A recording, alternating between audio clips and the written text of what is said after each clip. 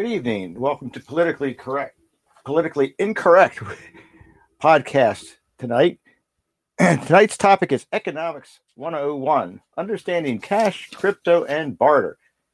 Brought to you by EternalAffairsMedia.com, also known as EA Truth Media.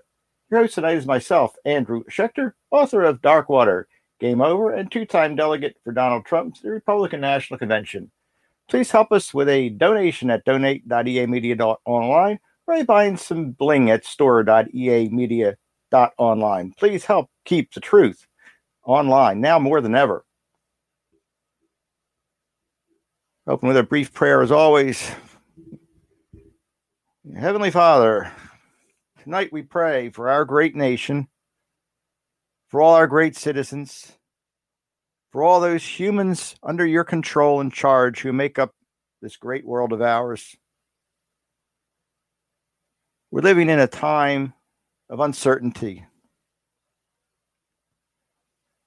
We need you to get us through this time. We pray that you can give us the strength to survive the economy coming before us, to survive the hard times that we might anticipate, and bring us through to glorious days. In your heavenly name, we pray these things, O Lord. Amen.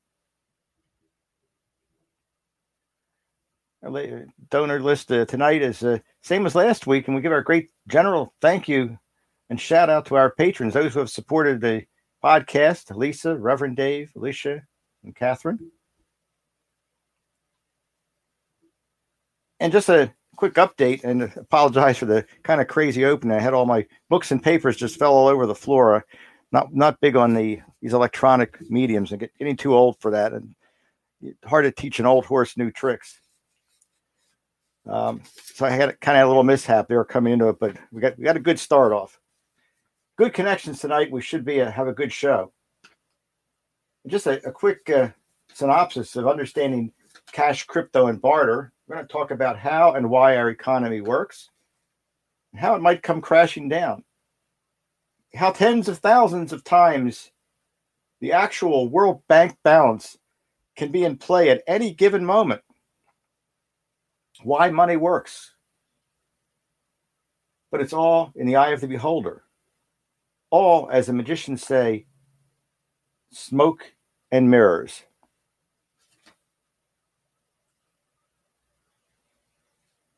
I'm going to open up. Looks like we have a pretty good crowd in the studio tonight. I'm going to open up with a little bit of an intro as to where this started from, the idea came from for this podcast. You know, this pandemic has completely destroyed our economy. And it's getting worse, and we don't even know it. But there are a lot of unanswered questions, a lot of questions that people have about the monetary supply. People ask about how the fiat dollar works, how these new cryptocurrencies work, even how barter works. They're all interrelated because all transactions of value function the same in society. You know, the Amish have a really great plan. There's really no internal economy with the Amish. Everybody helps each other. When a field needs to be plowed and help is needed, other farmers come and pitch in. When a supper needs to be made, volunteers are rounded up. Cash doesn't really play a part in the Amish society. I think they have the right answer there, maybe. But for most of us, we rely on this fiat currency, this made-up system of economics, the Federal Reserve, the World Bank, that control our funds. Open up. A lot of this was based on a book I wrote initially back in 2018 when I was running for Congress. The book is State of the Economy, the Failure of Healthcare in the U.S. And how the two are related is kind of interesting because a lot of people talk about how the healthcare system has failed us. When actually it's not the healthcare system that has failed us, it's the economy that has failed us. You know, Japan has it right in many ways. In Japan, 90% of the workforce continues to work up to age 65 and beyond. Most workers in Japan work up until they die or until they hit the 90s or incapacitated. Many other countries are similar. But in the United States and in the UK and a few other nations, we've failed ourselves completely. One of the biggest failures was a failure by Richard Nixon in 1972 when we dropped an international gold standard and got the rest of the world to do the same thing. See, gold was the basis for locking in a set amount of value to the fiat, to the then dollar, which is now the fiat dollar, which is not based on anything. It used to be you could take your bills into the bank and trade them for gold bars. You can't do that anymore. Or silver coins. Not worth anything. It even says on it it's not worth anything but the paper it's printed on.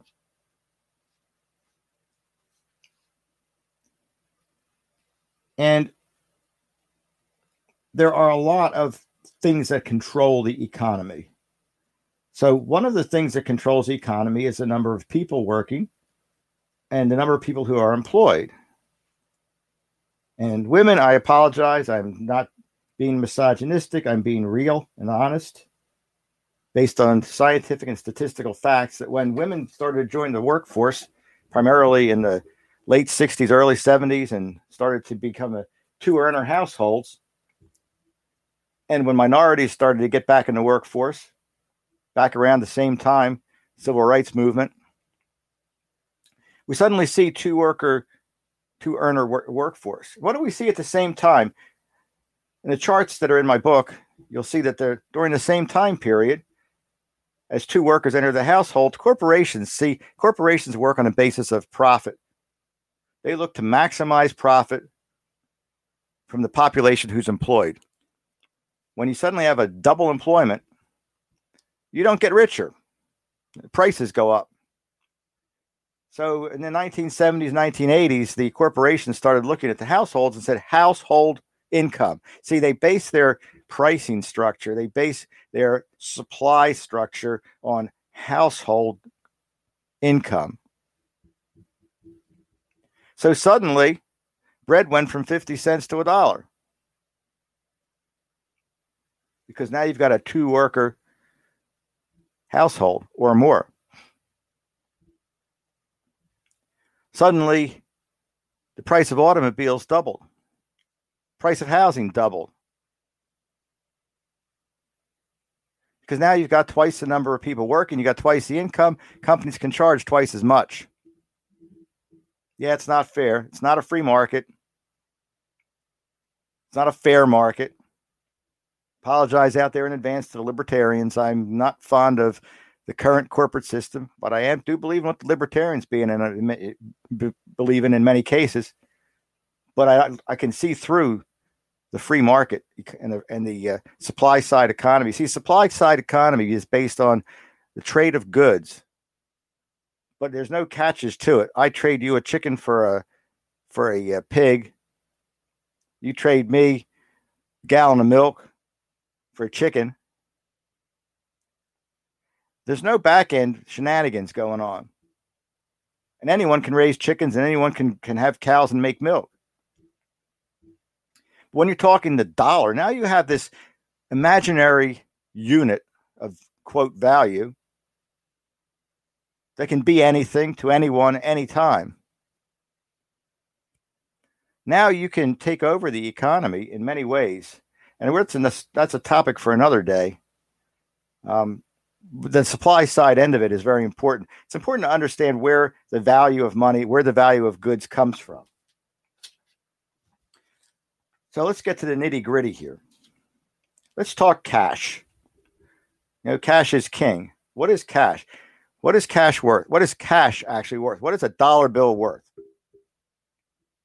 Dollar bill is worth about 1/1000th of a cent. It's not backed by anything. It has no use or value to any human being. Its only value is that we give it value by saying we will barter your labor or your goods for this piece of paper. And this piece of paper is worth this many goods. It's imaginary. It's illusionary. Smoke and mirrors. Now we see trillions and trillions of dollars being pumped into the economy. And yet, we don't see that total disaster that was predicted. We don't see that total disaster because most of that money is not being spent. You see, this is the key. Now, this is going to be the key to this whole program today, folks. What is value? What constitutes value?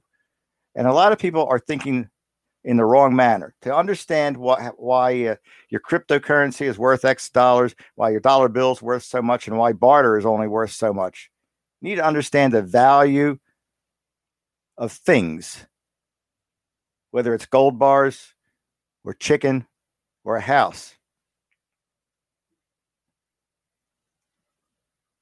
So let's start with a very simple analogy. So if your parents bought a home in 1950 and spent $10,000 on that 3-bedroom home in a nice cushy suburb, and you've kept that home, your parents gave it to you, and now you're living there with your kids. The question I would ask, and I'm going to give you a minute to think before I answer. You don't have to respond, but you can think of your answer. So your parents spent $10,000 on that home. You put no more money in it other than keeping maintenance up. You're in a neighborhood where houses now sell for $300,000. What is your home worth? What is the value of your home right now? Now think about that. Seriously, think about what that answer is. And no, the answer is not $300,000. The value of your home today, that home you're living in, is what your parents paid for it, $10,000. That home is worth $10,000 until you choose to divest yourself of that. When you sell the property, the value becomes that which another person is willing to pay for that home. So maybe it's $300,000, or maybe the housing bubble bursts and now it's only worth $100,000. See where I'm getting at? And this is why the economy works, because your money is based on what you paid for things. It's based on whether or not you are moving the value around.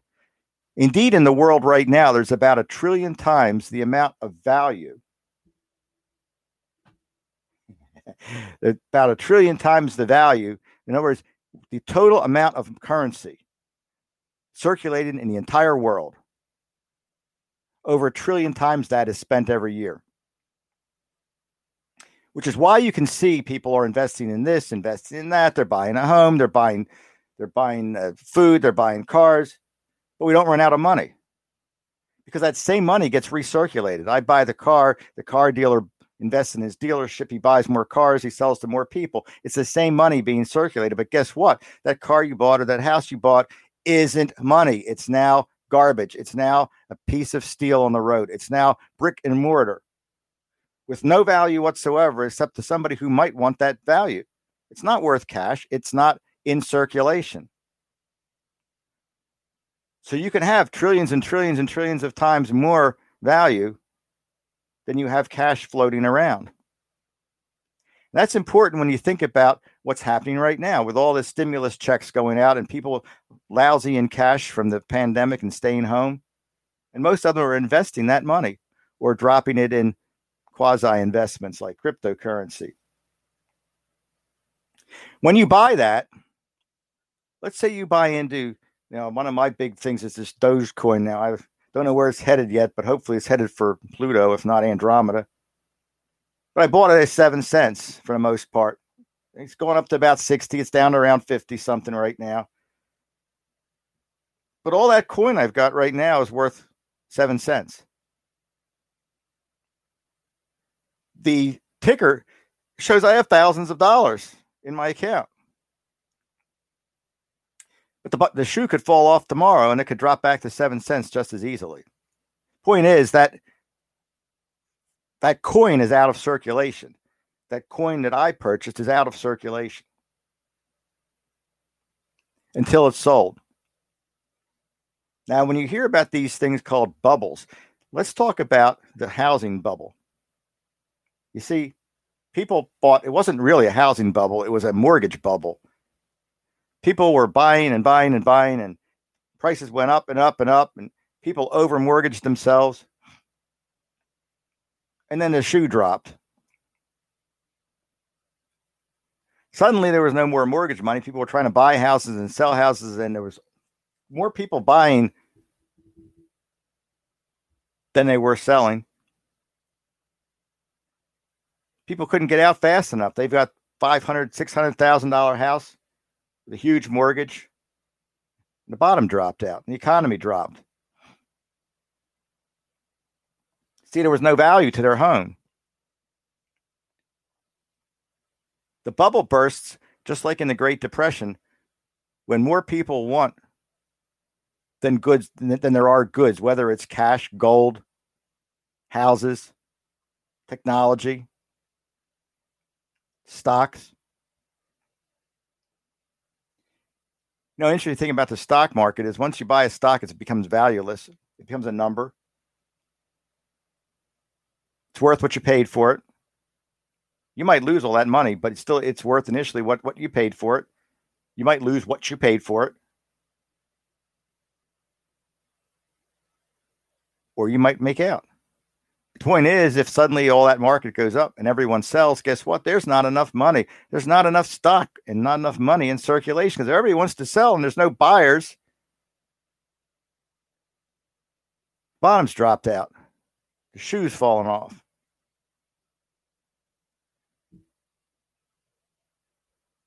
The market economy and economists count on the fact that only a tiny percentage of what exists is going to be used. Now I get into web hosting. My daytime career is in web hosting and domain names.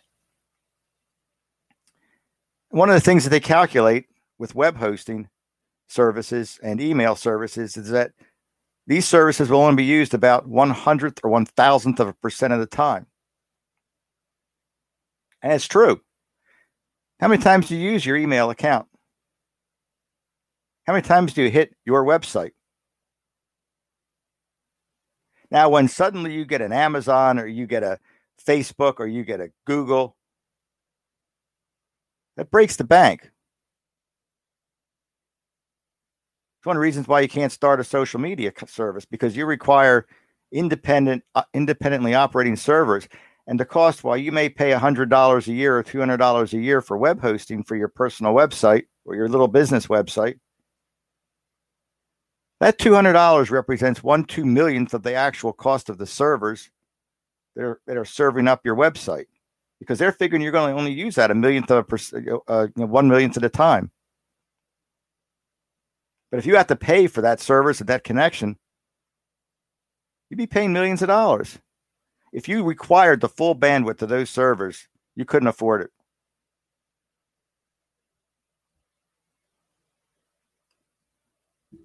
So when you look at things like barter, I just read an interesting article about the Nordic trade in the 14th and 15th century, trading walrus tusks from Greenland and Iceland, bringing them back into the European into Europe. And the trade went really well till the tusks ran out and the walruses died off. And then went farther and farther north. People still wanted the tusks, but it was harder and harder to get them. That's when they realized that elephants got much bigger tusks. Now, however you believe about these poor animals and cutting off tusks to make ornaments from, that's irrelevant. The point is that this is history. This is what they did. Well, what happened was the Norwegians got pretty much screwed because it was much easier to get to cut up one elephant tusk than to kill 40 walruses. Supply and demand. But the fact of the matter was that this material was utilized, and what happened in the late 15th century is that various forms of synthetic materials replaced the tusk that they were using because the tusks were hard to come by and expensive. Now there was no more market for that. While there was tons of tusks laying around, there was no one to sell them to.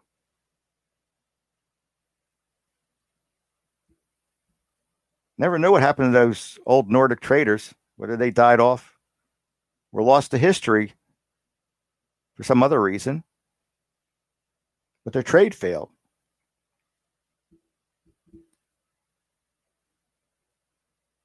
So what happens with something, say, like cryptocurrency? You mine cryptocurrency. It's just like printing dollar bills. So when you mine the currency, you create coins. The miner gets paid with coins. They're put into circulation and they're available to be obtained by coin investors. Some coins like Bitcoin have a limited supply. Others like Ethereum and Dogecoin are not capped, they're unlimited. The value is what the perceived value of the investor is. If the investor believes that there to be value, why is the cryptocurrency no different than a piece of worthless paper?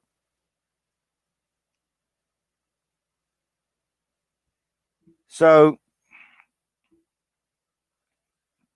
you buy in, and nobody wants it because nobody knows what it is. You buy in at 1/10 of a cent in this cryptocurrency or less. Then you buy in at a penny, then 10 cents, and maybe $1 as it goes up. And suddenly it becomes worth $50,000 like Bitcoin. Why is there no bubble? The bubble only comes when people sell. Remember that. Your coin is only worth what you paid for it. Your dollar bill is only worth what you paid for it. If you take dollar bills and stuff them in your pillow, come back 10 years later, it's going to buy half the goods. Because it's still only worth what it was worth when you put it in your pillow. So the coin that's collected is not being used. Therefore, you can have in a cryptocurrency the entire value of the world's currency in one cryptocurrency and not run out of money. Because what's happened is that those people that bought in at 100th or 1,000th of a penny, tens of millions of coins on the market, technically, if everyone sold them, you wouldn't have enough money to pay all those people. Because now suddenly those trillion or billion or trillion coins you have in circulation are worth 1,000, 10,000, or 1,000,000 times more than they were worth when they were bought.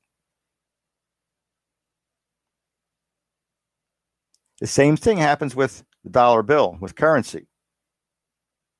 If everyone went out tomorrow, if everyone in this country took every penny they have, whether it's $10, $100, or $1 million, but every penny they've got in the bank and in investments, cashed it all in, and insisted on buying gold with it, every bank, every corporation, and every investment firm would shut down. Because there wouldn't be enough money to pay for it. Not by a long shot. Because that money is tied up. It's tied up in non-movable, stagnant blocks of, we'll call it wealth. You can say you've got all that money sitting there, but you may not have that money available. There's a difference between what you have in pocket and what you can buy with, as opposed to what your bank account shows or what your brokerage account shows.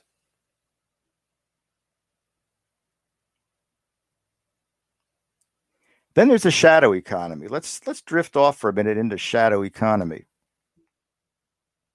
The shadow economy, in my research, showed that there's over $1 billion a year in a shadow economy, which is not taxed,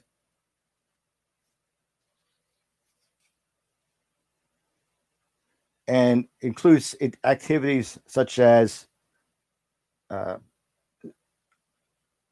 trade or illegal activities such as trade in stolen goods, illicit drug dealing, prostitution, gambling, smuggling, fraud, and theft, and legal activities such as unreported income from self-employment related to otherwise legal services such as flea market sales, barter, and online sales, employee perks that are given out, dime here, dollar there, $10 here, and handyman and do-it-yourself work. And a lot of that shadow income involves barter. Now, barter technically, well, legally, barter you need to pay tax on. If I give you a refrigerator, in exchange, you come in and give me a dishwasher, the difference in price and the values of the two items, someone has to pay the taxes on that. How do you figure that out? I don't know. But that's a part of the underground shadow economy. And it's done all the time. Hey, I'll come over and fix your fence. You come over and weld my, gutters. That's wealth that was unseen wealth, a shadow economy. Why is there a shadow economy? Well, first of all, to avoid payment of taxes or surcharges. This is caused by excessive taxation or an extremely complex system of taxation. People try to avoid things that are bothersome and cumbersome and are going to cost money. The more you tax people, it's been proven there's a sweet spot. There's the more you tax people, the less money you get in your taxes because people start to evade those taxes.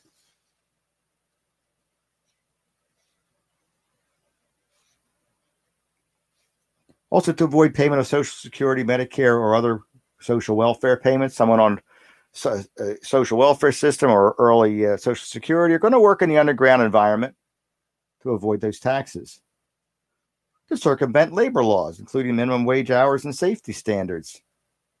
To avoid the complexity of operating a legal business. It's a pain to operate a legal business. I operate a legal business, and half the time you end up paying more to run that legal business than you would make in income and revenue over the course of a year.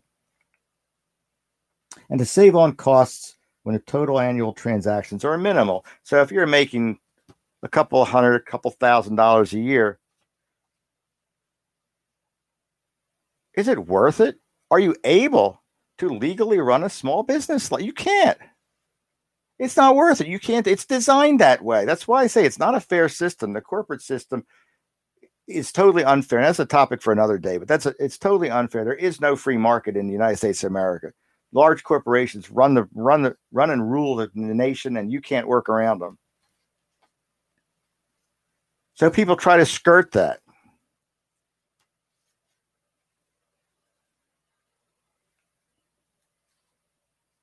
And they get away with it. And I'm going to give another food for thought. And again, just in your mind's eye, think about this. If you have to imagine of all the countries in the entire world, what the number one country is for shadow economy and for loss of funding, government funding because of a shadow economy. The one country in the entire world. Let you think about that for a minute. I'm going to give you the number one and the number two. I bet you said the United States. But you're wrong. Number one is Greece. Number two is Italy. Number three is Spain. The United States is down around 10.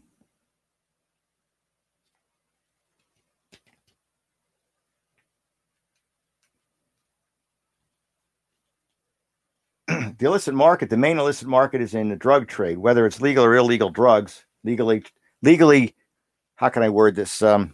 Illegally traded legal drugs. Let's put it that way, because the cost of drugs in overseas and even in Canada and in Europe in particular is so low, it's not even funny. Huge trade in drugs. Can't do it legally in most cases, so it's done illegally. Dangerous proposition. I wouldn't be involved in drugs. It's just so unbelievably dangerous to put in your body if you don't know what they are, where they're coming from. But they do it. People who need the drugs do it. Healthcare, people go overseas for healthcare because it's cheaper. So I run into the title of the book, the State of the Economy, the Failure of Healthcare in the U.S. One of the things that I was pointing out, because I've always asked when I was running for Congress, people ask me, were asking me, what do you believe? What do you feel about government-funded healthcare, government-sponsored healthcare, single payer? And it's a tough question because conservatives will throw you out the door if you say you're in favor of it. The Democrats will say, yay, come on board, but they don't really want it either, because universal health care would mean the elimination essentially of insurance companies. And the Republicans and libertarians, big issue with it is they say that number one, they say that you're going to have your health care dished out to you.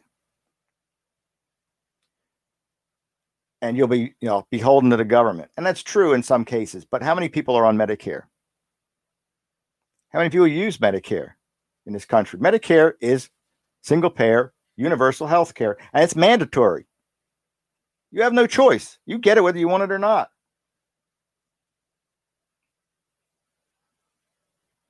So don't tell me there isn't single payer health care out there. And the question I have for people is, what's better? To have the ability to go to a hospital and be looked at, or stay home and die because you're afraid of the copay and deductibles at the hospital? You see, people don't think these things through. Now, this is not a topic on healthcare. My point today is economy. And one of the case, I have a chapter called The Case for Universal Healthcare. And back in 2016, Bernie Sanders did an estimation of the cost of the universal health care. It would cost over the course of 11 years, would cost approximately $57 trillion or $5 trillion a year. Then it goes on that this is a Republican statement, and it's a fact of nature, that a fact of economics, that this compares to our current healthcare expenditures. This was in 2018 of $2.6 trillion per year. But you see, you're not comparing apples to apples. Because in reality, we pay $2.6 trillion per year, but that doesn't include those who refused health care because they were afraid to go to a doctor. It's not taking into effect all the single-payer health care we already have, Medicare, Medicaid, VA, etc. Nor is it taking into consideration the number of organizations and bureaucracies that are required to run all of these different healthcare services, both at a federal and at a state level. The calculations that I did back in 2018 put the cost of operating all of these current bureaucracies and the cost of healthcare at almost $100 trillion per year.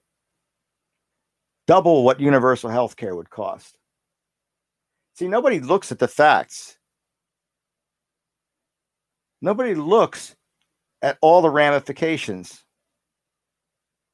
The fact that the VA doesn't utilize the same bureaucracy that Medicaid uses, nor that Medicare uses, nor the fact that Medicaid requires a state involvement and bureaucracy at the state level in order for it to run.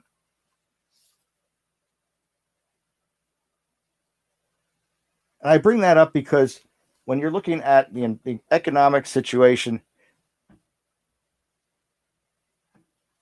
that which has value is only valued at that which someone is willing to pay for it at any given point in time.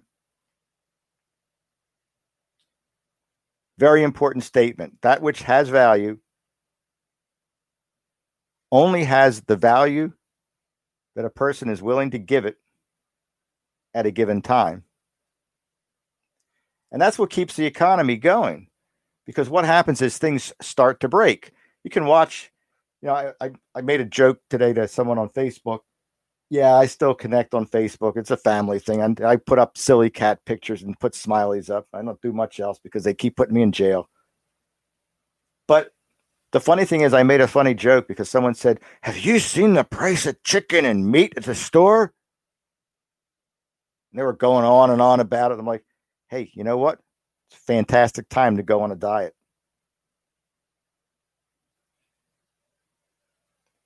Cut down what you buy by a third. You'll lose weight. You'll look gorgeous. And they're going to realize you can't sell a steak for $30 and have someone buy that steak. They're going to ask you to cut that thing in half. And they're going to use it for 3 meals. So you're going to get a third the money, regardless. Do what the big corporations do. Set your budget. Stick to your budget and don't spend any more. No one can drag that money out of you if you don't have it. When they realize you're not paying for it, they're going to have to lower the prices. See, we're a very greedy society. We want to buy something. We want the value to go up. We want to get the most value for what we buy. We want to go in and buy stocks for 10 cents and have them go up to $100 in a week. Then we're going to dump them. Boy, is that stupid. The kids these days are really stupid too. They're getting rich. They're getting stupid rich too, though. Those GameStop kids, oh my God. Took a totally worthless company and made it into a multi-trillion-dollar international corporation that now is still looking to go more online and make a ton of money out of it.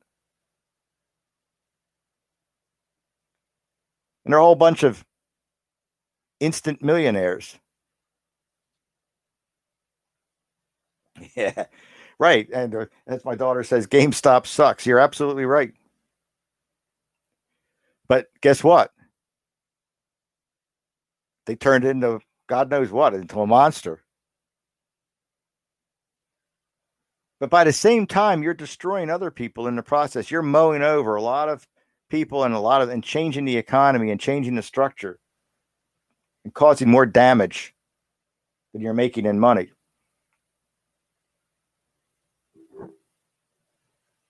The fact is that we can survive a pandemic. We can survive a crappy economy.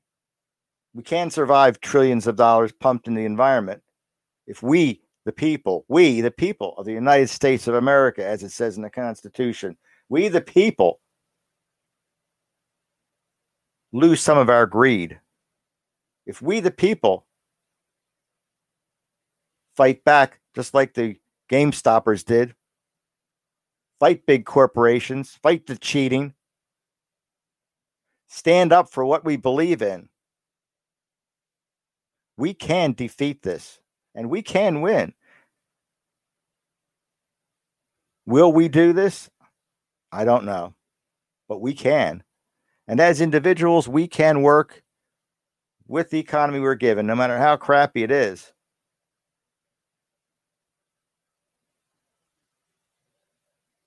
And figure out, in the old barter days, you had people, we had the blacksmith, you had the shoe shine kids on the street, you had a lot of barter went on. A lot of people bypassed the big businesses.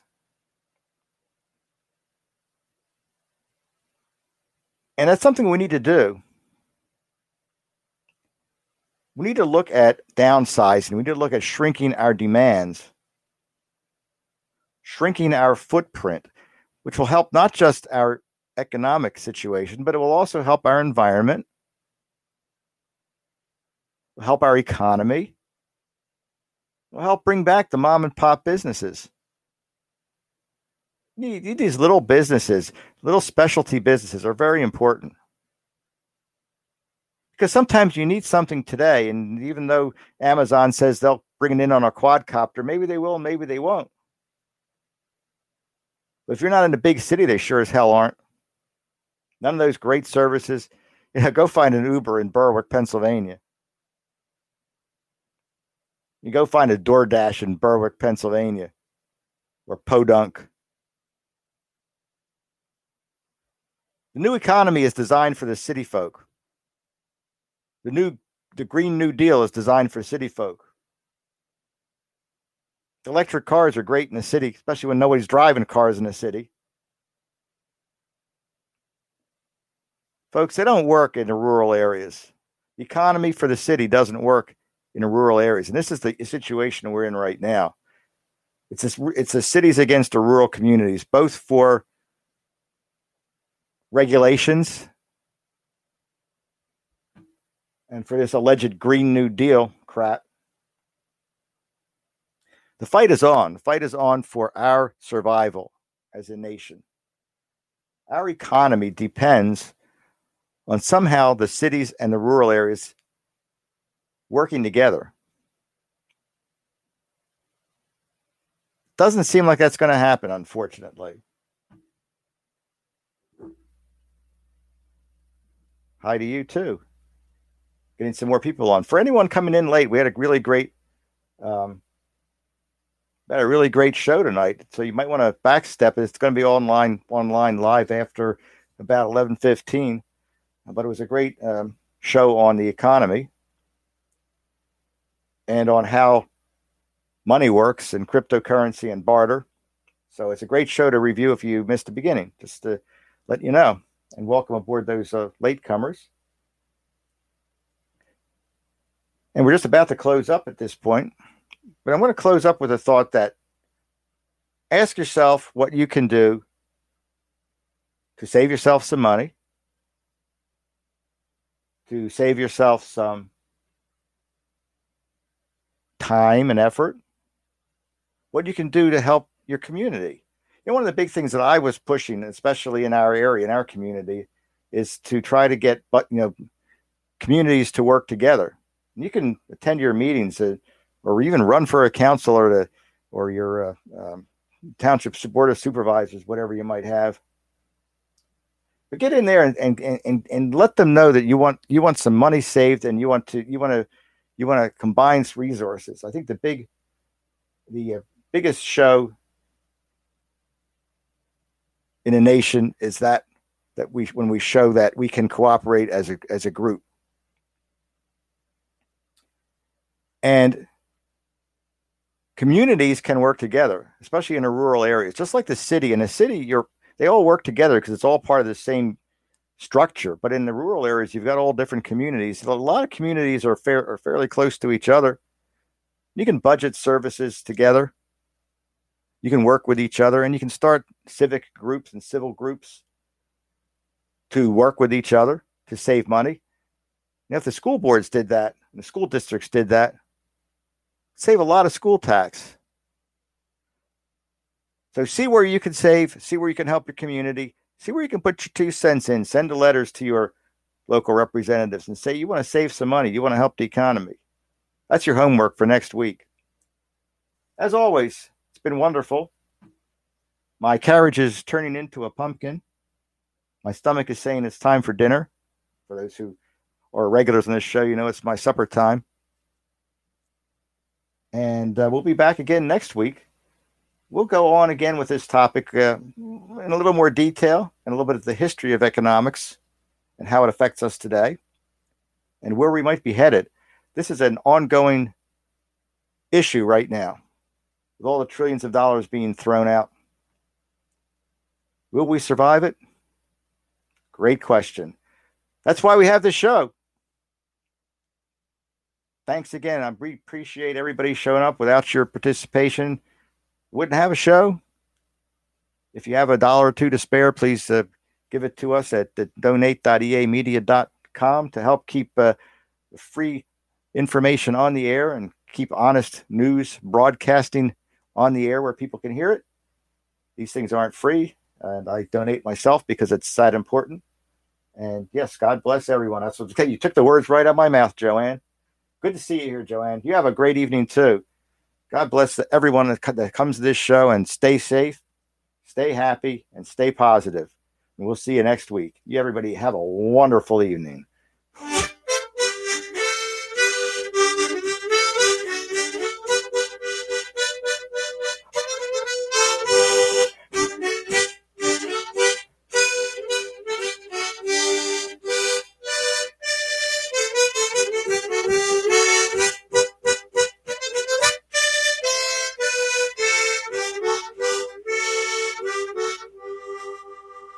Good night, everybody.